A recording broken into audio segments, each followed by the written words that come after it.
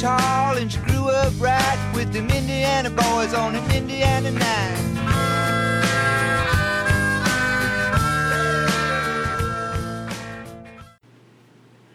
The Keeping the Nostalgia Alive show is proudly brought to you by the Hoosier Basketball Academy. Want to improve your game and be an elite athlete? Hoosier Basketball Academy, located in the heart of Hoosier hysteria, provides an excellent opportunity for student athletes to improve their basketball skills. Their goal at Hoosier Basketball Academy is to provide an opportunity for young athletes to reach their full potential and allow them to compete at the highest level. Using their training model, they believe a solid foundation of fundamentals and muscle memory training is critical for the development of elite basketball players.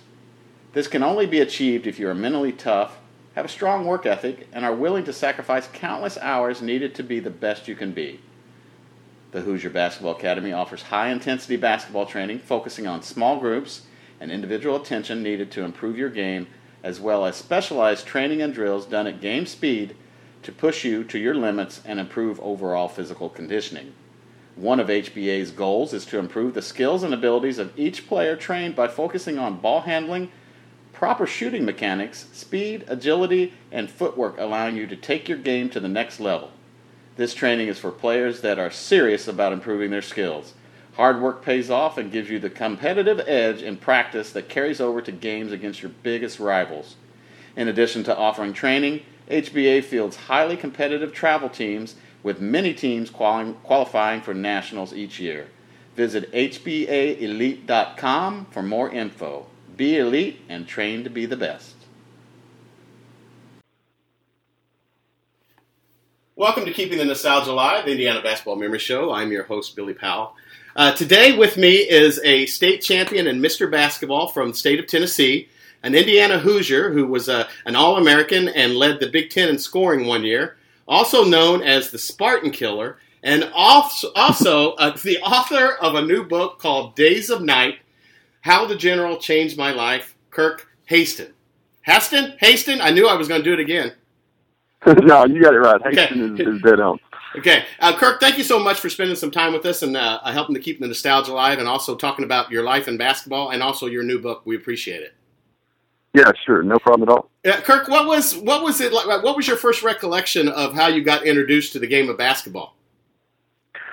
My granddad was he was a really a good basketball player, played college baseball and basketball at Lipscomb University, and then he was a head coach at Freed Hardeman University, an NAIA school, and luckily he just had the keys that seemed like every gym within about a 20-mile radius. I don't know how he pulled it off, but he just always would tell me, he said, "Listen, I'm never gonna make you go work out. I'm never gonna make you go in the gym, but if you ever want to go, I'll get you in somewhere and we'll shoot." And so, very often I wouldn't have one word out of my mouth before Granddad was already hopping up and grabbing the keys and to go to one of the gyms. This big keychain that had all these keys on it, and we just spent a ton of time in gyms together playing games, and he just always made it fun and interesting. Did you look up to local high school teams when you were a youngster, or did you follow college teams at a young age, or pro teams, or was there any players out there that you kind of were your favorite and you kind of tried to emulate while you played basketball at a young age? I really did. I really always liked Akeem Olajuwon. He was one of my favorite players growing up, and I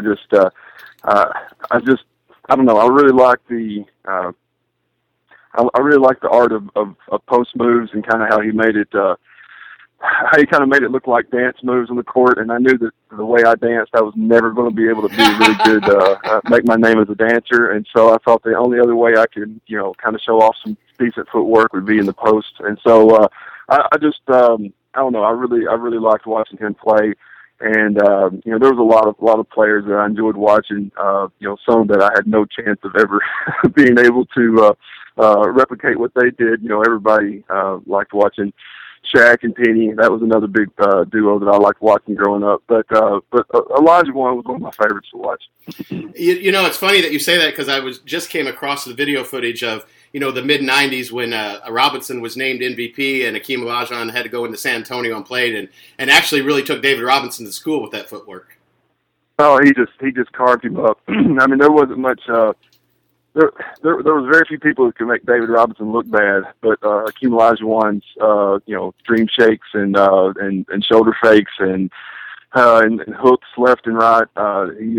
He was one of the few players that could make somebody like David Robinson look somewhat foolish on the defensive end.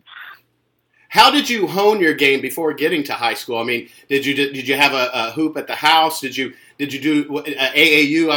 A lot of the people that I talked to, AAU was just not around when they were coming up and becoming the basketball players that they were. But did you go through AAU? Did you play a lot at your house, or was there a gym that you would always go into? It started a lot in the backyard.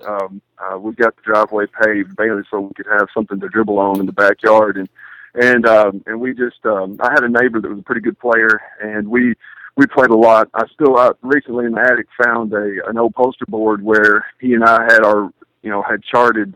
I'd kept up with all of our wins and losses and series records in one-on-one games in the backyard. Just I don't know, 100 games that were on this board, just big blue Sharpie and a big white poster board that just had Kirk versus Dan. It was it wasn't quite the Dave versus Dan Olympic battles, but it was somewhere in the neighborhood of about 100 games, and we just did that a lot. I remember playing in the backyard and taking the first shot and the net being frozen, and we had to break the net back and forth so the net would loosen up so we could get the ball to go through. But I had two or three. We living in a basketball county in Perry County in Tennessee was a big help. We got into gyms and I wouldn't say I lied, but I always told my girlfriend I need to get back home on like Friday or Saturday nights in high school, and I'd get back at about 11 p.m. and I'd give her a call and say like, hey, I made it back to the house okay. And then I'd call a couple of my friends and we'd go to Lovellville Elementary Gym from about 11:30 to 2 a.m. and we just play one-on-one, or 2-on-1 or just 21, and we just play. That was a big part of development. And I did actually play some AAU and got in with some good groups, but that was probably where it really started. Kirk, going to Indiana University, I'm assuming that probably you know all about Hoosier hysteria and what high school basketball is to everybody, is to a Hoosier. Is there a comparison between high school basketball in Tennessee, kind of like that in Indiana, or was it Indiana you felt was a little bit more special, or just had a little bit more, excitement to it? I think as much as I love Tennessee high school basketball, I think Indiana high school basketball kind of has the market cornered on the history and the tradition. I mean, we get some good crowds at the Murphy Center, but you looking back at the history of, I saw recently on my Twitter timeline a photograph of, I think was it the Damon Bailey High School Championship game that had like 25,000 people in attendance. I mean, I think I think the provenance of Indiana high school basketball is got just about every other state beat. The history there is pretty daunting to try to overcome when you're trying to compare it to any other state. So I would give the edge to Indiana high school basketball over just about anybody. Yeah, it's interesting you brought that up. It was slightly over 41,000, and today's the actual, I think, 30-year anniversary. I think, if I'm not mistaken. Kirk, take us to high school. What kind of history did your high school have in basketball? Were they very successful before you got there? Yes, we had we kind of had our own version of Hoosiers, and I think it's was it Milan it was based on, I believe, Hickory, and we had only one classification up until the I think it was the mid '60s or maybe even early '70s, and so it was one Class A. The high school here in Perry County right now only has about 300 students, and back in the '50s it was only about about 150 students, and they won the state championship in 54, 55, 56, and 57. And that was going against schools, out of Nashville and Memphis. I mean, that was against, with no classifications, they were slaying some giants. And so that really, that group really did lay the groundwork for our tradition. And we've had, we've had over, I think we've had 27 state tournament appearances, and we've won 6 state championships. So that's pretty good for a little Class A school with one high school in the county. Now, once you got to high school, did you have instant success at basketball? Did you play any other sports, and did you have another favorite sport really besides basketball? My first love was baseball, but when I played my freshman year in high school, and I realized that my 71 mile-an-hour fastball wasn't going to get me very far, and so I decided that even though I could pick a few clean at first base defensively, it was time to start focusing more on basketball. I actually played golf all 4 years in high school, and that's still a big passion of mine today. Is I play golf. People ask me all the time to play in little rec league tournaments or some pickup games, and I just tell them, listen, I can't risk an ACL tear. I've lasted this long without an ACL tear. I can't risk it going into the golf season. I'm sorry, and that could be in December, whenever. I'm always heading into golf season, so that's the excuse I always use. But those are my 3 sports that I've always loved. And so, did you have instant success right as a freshman in basketball? In basketball, yes. I played some significant minutes. I probably played about 10 or 15 minutes a game my freshman year. My vertical leap, I think, was measured by I could clear a MasterCard my freshman year, and so I didn't do a whole lot. I actually never, even though I was 6'4" as an 8th grader, and I was 6'6" as a freshman in high school. I actually didn't even dunk a basketball until in the summer between my freshman and sophomore year. And then I really started, I started losing some of my baby fat and just really took my conditioning a lot more seriously, and got myself in a lot better shape, and things started turning around pretty quick my sophomore year. But freshman year, I was kind of in the range of about 6-7 points per game, and about 15 minutes a game, 15 to 20 minutes, but not really impactful or anything my freshman year. Now, correct me if I'm wrong. Did you feel like you had a special group when you came in as a freshman? Because you guys eventually won the Class A state championship there in Tennessee, right? Yeah, we didn't really know that freshman year. We ended up making the state tournament with a record of 16 and 12, and we'd gotten. I came in at the same time as a new coach, Coach Bruce Lattin, and when we made that state tournament in the freshman year, we all kind of started thinking we might have something here because we're a pretty young team, and then by the time we were juniors, most of us were juniors, and there was a couple of players that were coming up that were freshmen and sophomores that were talented. We thought, well, this is going to be one of those runs, and so it's been every 20 years we won a state championship.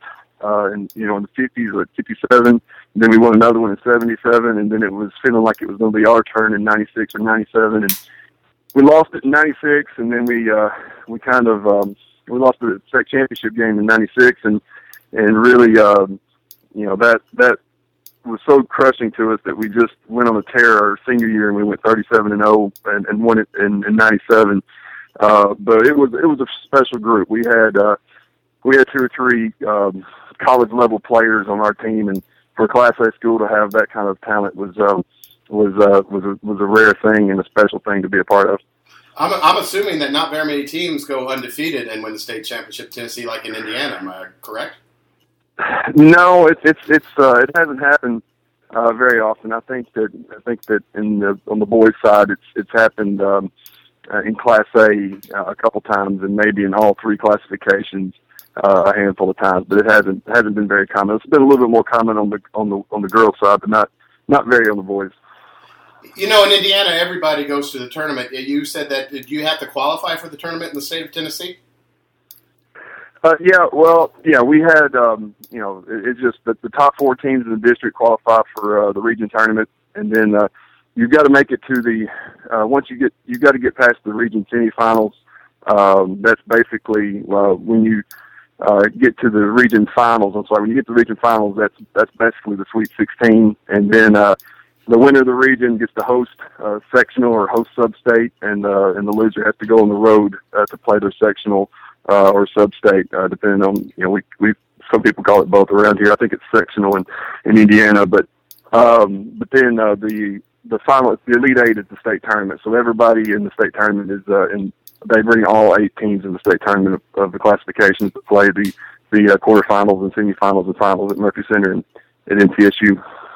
At what point did you get on the college basketball coach's radar, and do you remember the first team that contacted you?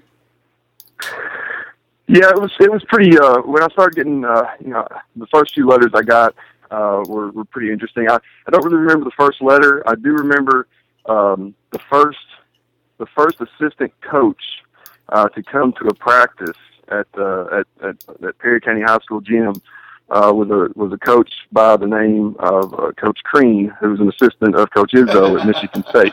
And so that was a weird crossing of paths. That was the first assistant that I ever met. Ended up being the future Indiana men's basketball coach. So, I was really wanting to be tethered. I was really handcuffing myself at first. I was really just wanting to stay in state and be close to home for no other reason than just being afraid to get too far away, I guess. And so, Vanderbilt and then Tennessee were my 2 choices that I were really looking at, and they both offered scholarships. And then Van Bredikoff was at Vanderbilt, and he decided for some reason that I couldn't play in the SEC, and so he actually rescinded his offer, which was kind of a weird thing to go through.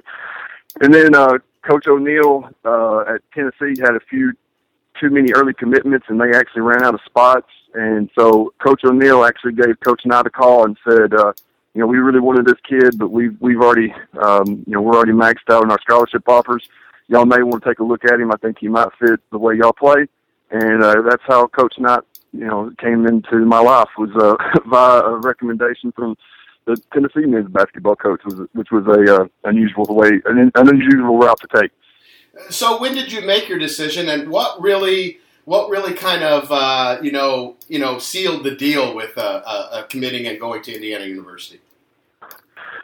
Well, Coach Knight had sent down one of his assistants, and they came to practice, and then after that, the next step was Coach Knight wanted to come to a game, and the game that and it's really tough to do during the schedule of college schedule and high school schedule to try to get the blend together. But there was a road game that we were playing at Clifton, Tennessee, which is as small as our school is. Their school is quite a bit smaller than ours, and the town is pretty small, and the gym's pretty small, and so we kind of kept it under wraps that Coach Knight was coming to the game, because we knew a lot of things could happen, and we just we wanted to tell everybody, but you couldn't really, something could come up, and you just didn't want to do that to Coach Knight and look like we didn't know what we were talking about at the same time. And so we're in warm-ups, and Coach Knight still hadn't shown up at the game, and I'm kind of looking around, and all of a sudden there's just this buzz in the gym. Like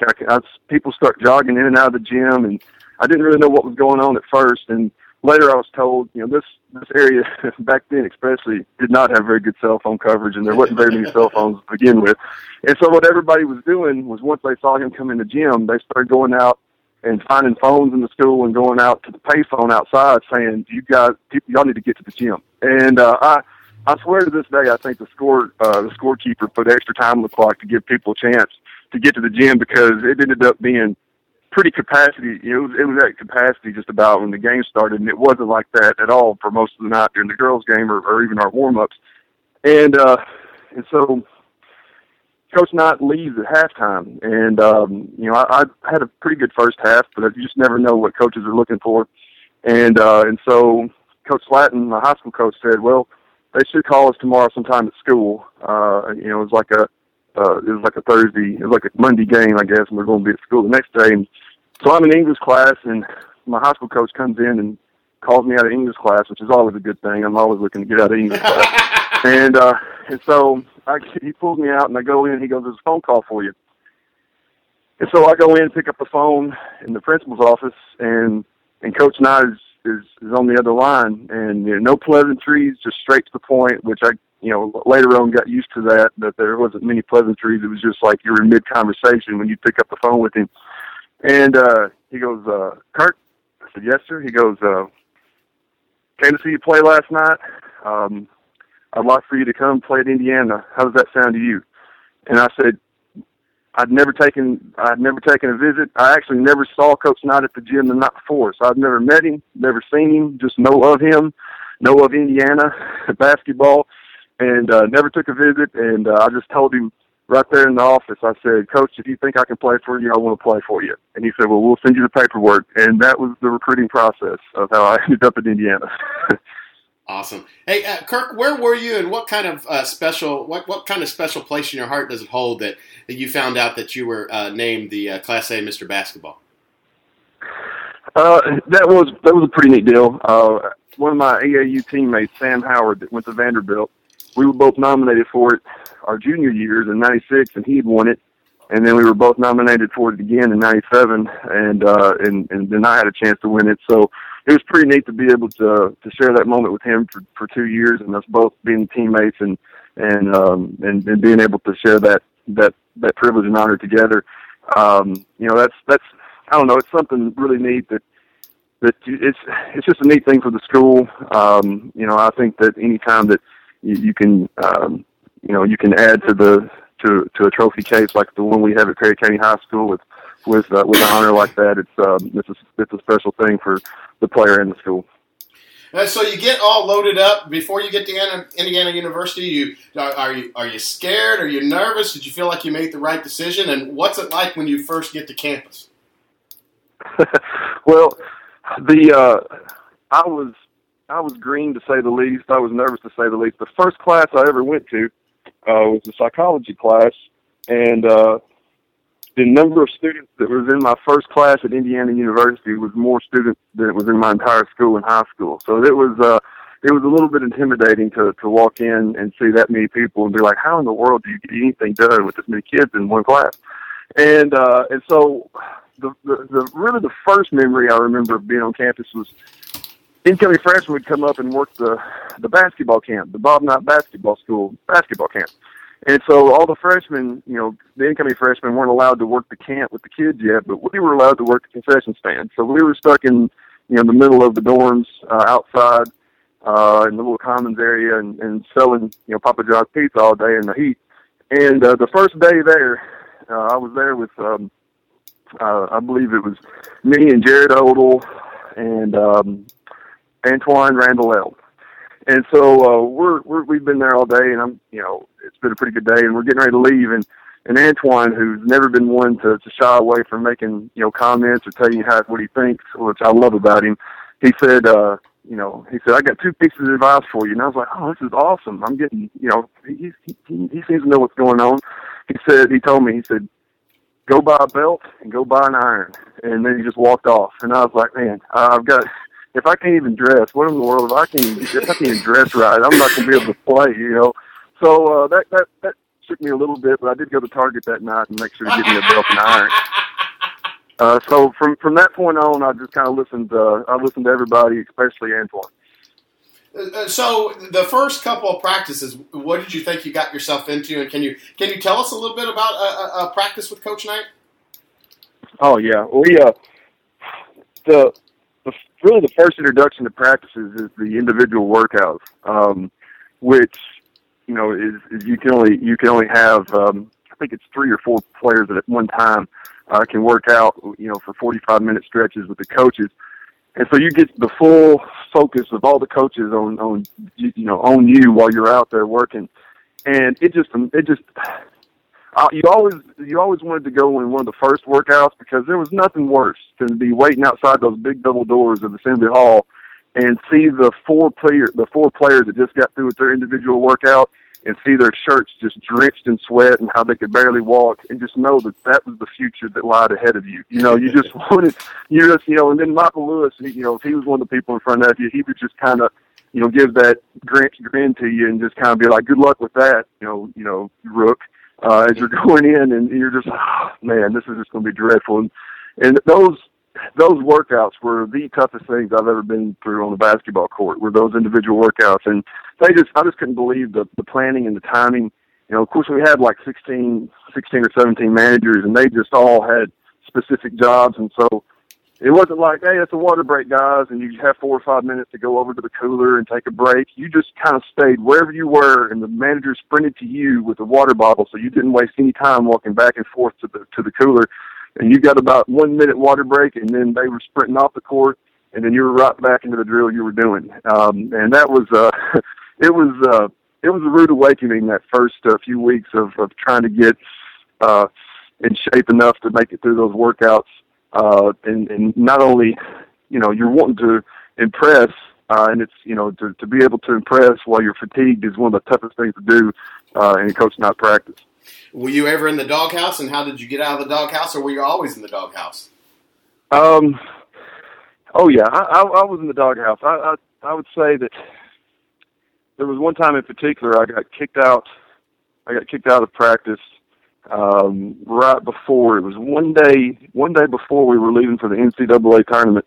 My first year playing, my sophomore year, because I redshirted, but my first year playing. We were set to play George Washington in the first round in Orlando, and we had one more practice day before we left Bloomington. And the day before that, I was having a terrible practice, and Coach Knott tells me to start running the steps of Assembly Hall, which Assembly Hall is one of the steepest stadiums in America, and about 112 of those steps at that angle is not the easiest thing to do, but especially when Coach Knott's still down below listing all the things that you've been doing wrong, it's pretty impressive that you can still hear his voice pretty clear at 112 steps above the Hall's court. But he was listing off everything that I had done poorly, with a few verbs and adjectives that I don't need to repeat on air, and then he finally just said, don't waste our time. If you can't play any better than that, just get out of here. And so he kicked me out of practice, and told me that he would take me to Orlando to the game, but I wasn't going to dress. And so I had seen earlier in the year he had done this to an upperclassman, and the next day at practice, that upperclassman couldn't even dress for practice because all of his gear had been taken out of his locker, including his nameplate, his shoes, his jerseys, everything was cleared out. So I immediately went to the locker room, got all my stuff up, and went to a bathroom down the hall that nobody used, and hid all my gear in the shower stall in the very back. And because I was like, he may try to keep me from practicing tomorrow, but if I'm going to play the NCAA tournament, which I've dreamed of my whole life, I better make sure I got at least some clothes to put on. And so I got there and got my gear and dressed in the shower stall of this bathroom, and I'm glad I did because my stuff had been cleared out of my locker. And I came out on the court ready for practice, and I started shooting and warming up as far away from where Coach Knott was going to come in, on the other end, just kind of just hoping, kind of that whole deal where like George Costanza, gets himself, or he quits from the Yankees in Seinfeld. He just shows up for work the next day and like, oh, that was nothing. Y'all remember that? That was me. So I was like, maybe he won't even remember that whole deal yesterday. And so I seen him talking to Tim Garl. And I was like, well, this is Tim either coming down to tell me that I'm in practice or to get my butt out of practice. And Tim Garl walked all the way down, and he was just like, I had a hand injury that I had kind of self-taped. And he just looked at my hand. He said, if you're going to practice, you need to let me do a better tape job than that on your hand. And so I knew that was Coach, I knew that I was getting a second chance. Had a great practice, and Coach Knott ended up starting me in that first round game against George Washington. And I ended up having my career high, 27 points in that game in a win against George Washington. So I went from kicked off, not going to dress, not able to practice, to working my way and passing the test and getting out of the doghouse and getting the chance to start and having a career high. And that's a pretty good snapshot of kind of the test and challenges you kind of go through as a player with Coach Knight. Kirk, give us your take on what the atmosphere was like at Assembly Hall, and did you have to get yourself pumped up? Did the crowd pump yourself up for you, or what was it like going out? For all the listeners, did you have goosebumps, or was it just like a high, some kind of high? To be honest, I just got goosebumps thinking about it. No lie. Just to kind of give people a small example of what you're dealing with. I mean, it's just impossible to describe the sound and just kind of the feeling that, just this reverberation you feel in your body when that place erupts. But there have been times where, like, if somebody is shooting foul shots, and you're walking up behind them trying to tell them what we're getting into or talk about matchups, and they're at the foul line, and you're like at the top of the key, the 3-point line, and you're yelling at them. So go, somebody's listening to this, go stand in your kitchen behind somebody and just yell their name as loud as you can, and just think about that person in front of you not being able to hear you. and that's the honest truth. Like you could be a foot behind somebody yelling at them, I've got Randolph, and they would have no clue that you were even within 5 feet of them telling them anything. Kirk, what was it like? What were some of your favorite places to play besides Assembly Hall that you felt like, the floor gave you a couple inches or the rim was kind to you? Well, I always played good. For some reason, I always played good. They always had friendly rims at Minnesota. Although we had 2 heartbreaking losses there 2 years in a row. I usually played well there. I've always played well at Penn State. I liked playing at Mackey. I think it's Mackey Arena in Purdue. If it's still called Mackey Arena, I think everything with name changes. But the other side of it, my least favorite place, and I thought was just a dump, was the Illinois Assembly Hall. I don't know if it was just because they bogarted our name on I think the football stadium and the basketball arena. Maybe I had ill will towards them already, but that place always just was dark and just cold, and I don't know. I just never did. Maybe it had to do with having to play against Frank Williams a lot, and I just didn't like it because of that, because he always killed us. But I always hated playing at Illinois. I just never did like that place. Kirk, I know this may be a difficult question, but what was the impact on you? I know you lost your mother during your sophomore year, correct? Yeah, correct. And what did she mean to you? And can you tell us a little bit about how did that change you any when she passed with that awful accident? Well, one of the things that I tell people with that is that I was very lucky not to have any kind of regrets about I wish I'd told her this, or I wish that we'd gotten along better. I mean, it's really a relieving feeling to know that we just had a great relationship. I mean, she was an only child, and then I was her only child, and so we didn't have a huge family, and so we relied a ton on each other, and I just, if I can be just half the parent she was to me, if I can be half the parent to my 3 kids, then I think I'm going to be in really good shape, because being a single mom, and raising me after, my dad left, it was really tough on her when I was only about 3 years old. But I mean, I remember one thing that Coach Knight said to me on more than one occasion that just always, he always just said it at the right time, was that, he was always preaching toughness to me. And, he was like, look how tough your mother was and what she went through and what she gave you and the opportunities she provided for you. So that toughness is in you, because you're just like her. He would say stuff like that to me all the time. It just, meant the world to me. And was he like that the whole time that and I know we're going to talk about the book here in a minute, but there's perception and there's reality. The perception, a lot of people either love or hate Coach Knight. It sounds like you have you sound like you have a great deal of respect and love toward that guy. Yeah, one of the things that one of the examples I give to people of like, well, I'll say this. I think sometimes Coach Knight embraced being Coach Knight and loved.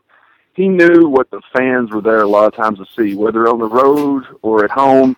And so I think sometimes, Coach Knight would put the general's cap on for a few minutes just to kind of, I'm not saying that, sometimes it was legit. He was angry and he was going to, but there was a lot of times that it was a completely controlled, like, all right, you want some of the general? Here's some of the general. And he might use it to his advantage against an official, or just give the fans a little bit of what they came to the arena to see. Because there was one time in particular, we were in the first half of a game, and this official made a bad call, and Coach Knight was letting him have it.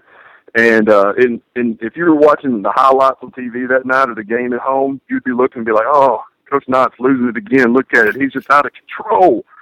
And then he's yelling, and we're sitting on the bench in the huddle waiting for him to come back to us. And so he just yells his last word or whatever, turns around, kneels down, grabs the clipboard, and goes, that ref never has like me. God, this is what we're going to run the next play. It was just a click. I mean, it was just a complete, like, oh, so that's what some of this is. Now, it wasn't like that all the time, but it was more like that than what I think some people realize. I think I agree with you because, a lot of people, will know about him throwing the chair, but there's a lot of things behind throwing the chair which help the team out, so I see where you're coming with that.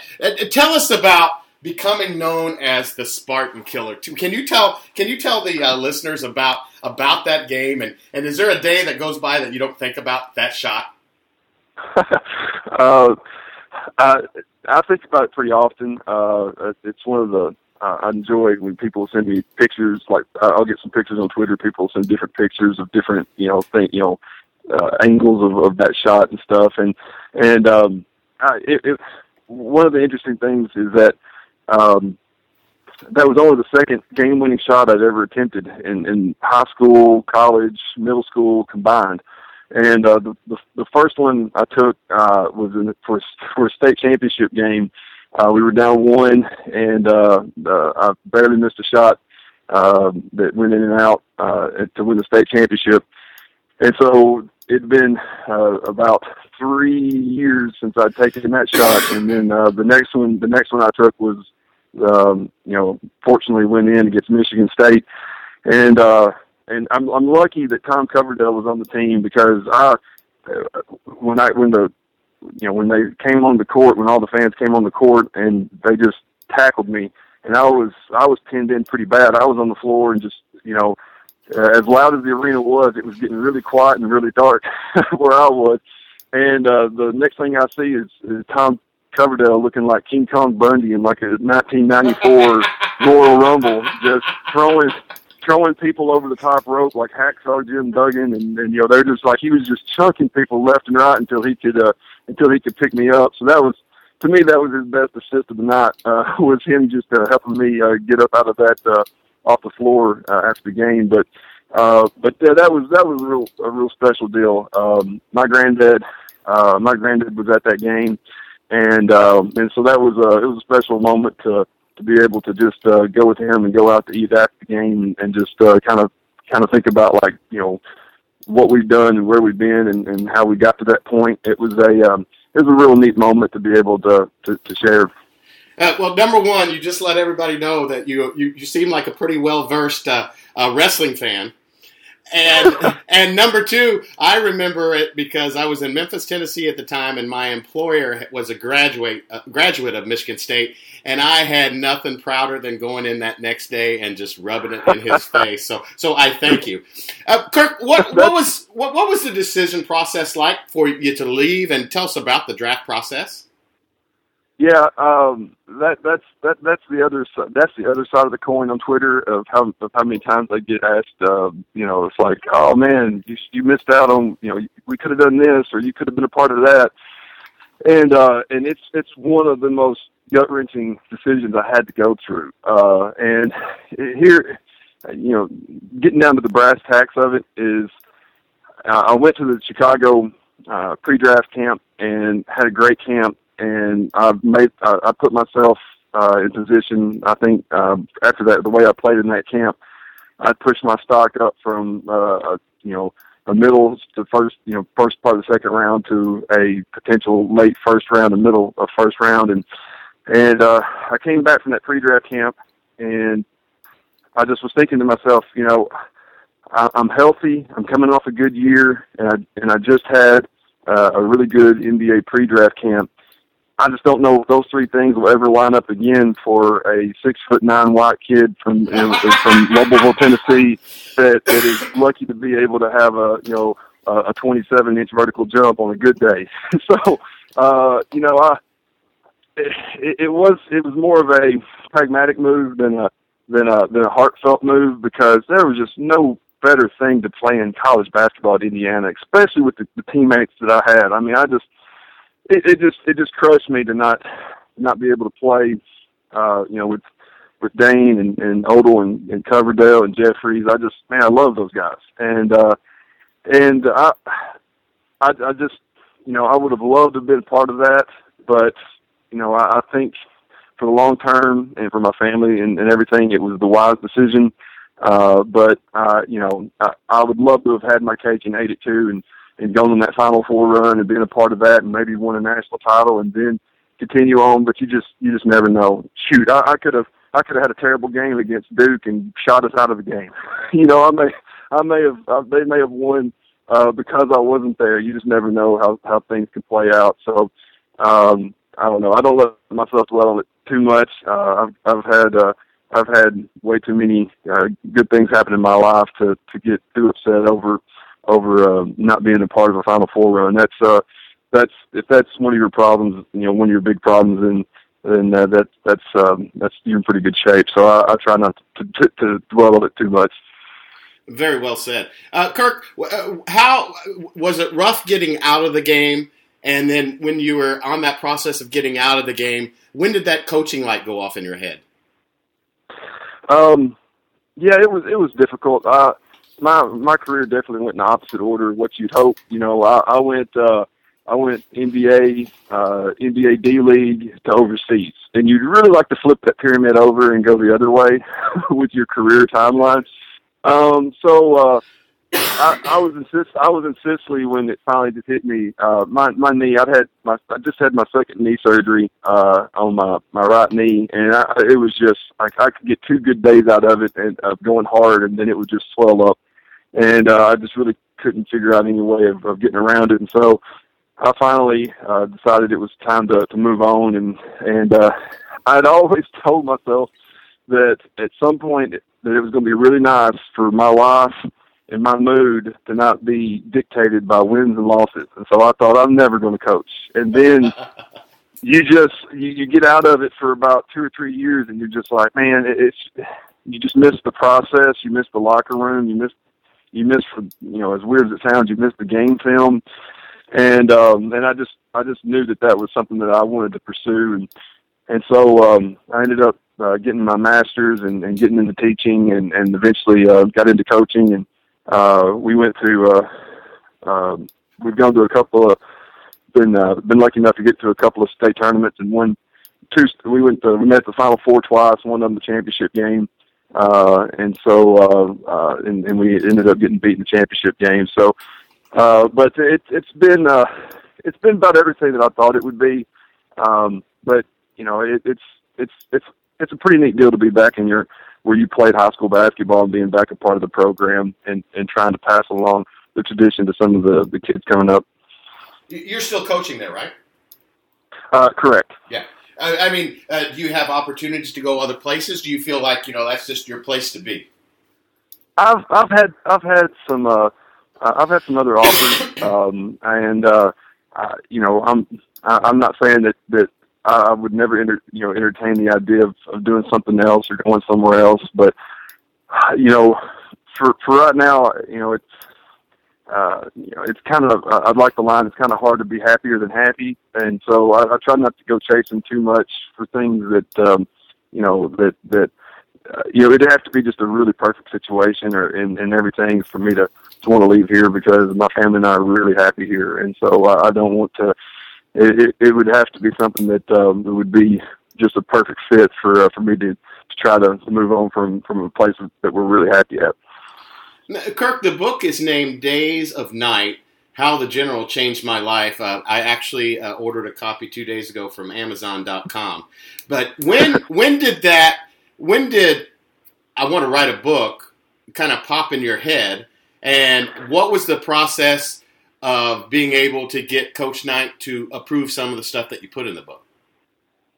Well, it's no surprise that even, at the present point, that my mom has still positively impacted my life. But when I left for college in 97 or 98, 97, 98, she gave me a journal, and she said, "You're going to want to remember some of the things that you go through and some of the stuff that you learn and everything." And so I just filled up the pages I'd get home from practices and I would just write down the things that happened or some quotes that Coach Knight had said and some of the things that, I found interesting. And then of course we had our red books, our famous red books that we had to keep, notes in and game preparation stuff in with Coach Knight at all of our team meetings at the hotels and locker rooms across the country at all the games and all the practices. And so in the margins, I would write down some things, some funny quotes or some things that he would say, or, just some, we'd have guest speakers, and I would write down things that Magic Johnson and Jerry West and, Steve Spurrier and all these people that would come through our locker rooms and write down the things that they said. And, Coach Knight was known to go through our notebooks every now and then just to make sure that we were keeping good notes. And so if it was something that he said that I thought was funny, that I would kind of write real sloppy in the margin. So I thought, well, maybe if I write some shorthand, he's not going to look and be like, well, why is Kirk writing that I said this about that coach? So I tried to be a little smart about it, but it really never did enter my mind that I would use the notes one day for a book. But,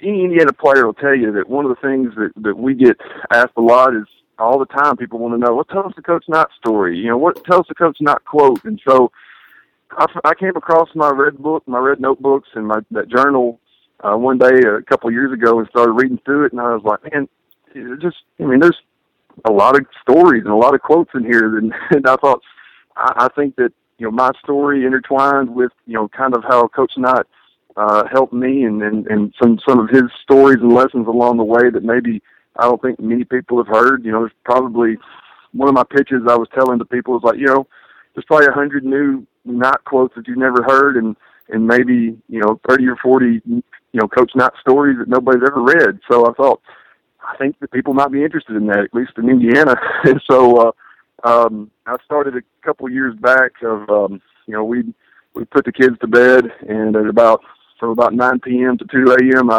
I'd go to working and writing, and it was about a 2-year process of doing it like that until I had enough to kind of send out and see if there's anybody interested in it. And luckily, I had some people interested in it, and that's kind of how it happened. Oh, you asked about Coach Knight. That was one of the number one hurdles, because I sent them.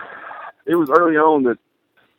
It was probably about a year and a half in the process of writing. I sent them a rough draft, and I've kept in touch with them and especially with his wife, Miss Karen. I always had a good relationship with her, and she texts, so it's easier to kind of get quick messages back and forth. Coach Knight doesn't seem to be as big a texter, so I kind of go through her a lot and talk with her more, and so I sent them a rough draft with a letter just explaining everything, and once she sent me a message back saying that that they liked what they saw, and she really liked, because the title at first didn't have How the General Changed My Life, and so she contacted me and she was like, listen, just want to make sure there's nothing in here that Coach Knight is going to make. I was like, listen, I sent my publisher the book, and they wanted to add to the title How the General Changed My Life. They wanted to add that to the title, and that I could just tell that she was like, that really relaxed her about it. I don't think she was that concerned about me doing anything, but just the fact that the publisher themselves had read something and they wanted to, that's the vibe that they got from reading the book, made her realize kind of what the book was about. And it's actually, is it from the publisher Indiana University Press? Yes, it's IU Press. That is correct. Kirk, where can people actually get the book? Well, right now, IU Press website, but Amazon and Books and Million are both places that you can pre-order it. It won't be shipped or on shelves at stores until August 15th. But I'm planning. I'm supposed to be up there at some point for during Hoosier Hysteria, and we're going to have a book signing up there. They've been kind enough to let us be able to do that during the Hoosier Hysteria week or weekend. So I'm looking forward to getting back to Bloomington for that. But it's an interesting / scary process to kind of put yourself out there a little bit. So, but I hope Hoosier fans really enjoy it. Oh, I think so. There, a gentleman by the name of Tom Brutus put out a book called Missing Banners, and I thought that was a fabulous read also. But I think yours will do very well, and I hope it does very well. Kirk, tell us. I mean, does it make your head spin? Are you going to have to do book signings? Is there like a whole schedule that you're going to have to do with this book as it releases? Yeah, the two that I know of right now, I think that we're going to add some places. I'll be in May 13th at the American Book Expo, American Book Expo. I get that reversed sometimes. At Chicago, we're going to be up there, and I'll be there May 13th for a signing there, and there'll be some early copies available at that will be available to buy at the expo, but we'll be adding some along the way, and hopefully get to some other locations in Indiana. I've had a couple people ask me via Twitter about some possible places that we could go and do some signings. So I'm hoping to maybe branch out and do some more. Now, Kirk, just a couple more questions. I probably kept you a little bit longer than I should. My first is, was there, and there's a lot of people I've asked this question, and A.J. Guyton, Kent Benson, Steve Risley, to name a few, but was there any one team that Coach Knight that you feel like prepared to win against more than any other team, or was every game the same preparation? It was all very, very similar, but you could tell there was a couple teams that his intensity was even a little bit higher than normal. I would say, and you can also, I think you can also gauge it by how he reacted after games, either after wins or losses, about how excited or kind of how upset he was. Which ones kind of were more calendar date circles on his on his calendar. I think the Ohio State was on that list. Purdue definitely on that list. I would say that those two were the ones that probably the next one would be Michigan, but Ohio State and Purdue always seemed like the two that he really did. He was really keyed in on. Now, I heard a little chuckle when you said Purdue. Now, I'm assuming that when this interview gets out, since you didn't know that the Mackey Arena was still called Mackey Arena, you're going to get a hard time. But can you talk a little bit about what that rivalry was like? Is as intense as fans make it, or were you guys you knew each other more than you competed against each other during that rivalry? Well, hold on a second. Let's just at 3:20. It's 3:21 here in Tennessee, and I'm pretty sure that somewhere, some way, Brian Cardinal just flopped and took a charge somewhere. So let's just, in honor of that, let's all just take a brief moment. I never coming in from Tennessee. I kind of was a little bit on the outside looking in at kind of the heated rivalry this was. It didn't take me long to realize that this was the one that we had to win, or these are the two games we played that we had to win. But for the guys that were in-state players, I mean, it was just everything. I mean, I I hated that I didn't have that feeling as much as they did, because it just meant that much more to me. One of the ones I left off the list a while ago, obviously, was, Kentucky, which I wish they could get that straightened out because that needs to be played every year. That was just such a special. That to me, when I played, just because there was always a hatred in Tennessee for Kentucky, I think that's universal if you're not from Kentucky. So I had a little bit more of a feeling of a rivalry feeling playing against Kentucky than I did Purdue personally. So that one was way up there on the list as well with Coach Knight. But the Purdue rivalry, it just there was nothing quite like that drive in that drive up to that game. It was one of the few games we would actually drive up for that game, of course, and there was this little restaurant that we'd stop in when we were getting pretty close, and just the looks from the fans. You walk in, you're an Indiana basketball player, the team walks into a restaurant that's around Bloomington area, and it's just like, you can just tell the vibe. You walk into a restaurant with Coach Knight and when you're getting into Purdue territory, you better be hoping, you might as well just get the salad bar because you don't want to see what they're doing to your food behind the scenes. I mean, it was a totally different vibe. That's some good stuff, man. That is some really good stuff. The book is called Days of Night, How the General Changed My Life. Kirk, go to Amazon.com, get yours pre-ordered today, or you can probably Google Indiana University Press. They have a fabulous website where they have other books on there also. Kirk, thank you so much for spending some time with us, keeping the nostalgia alive, and best of success for your book, and thank you for sharing some memories with the audience. I'm sure they're going to really enjoy it. Yeah, absolutely. Appreciate you having me on.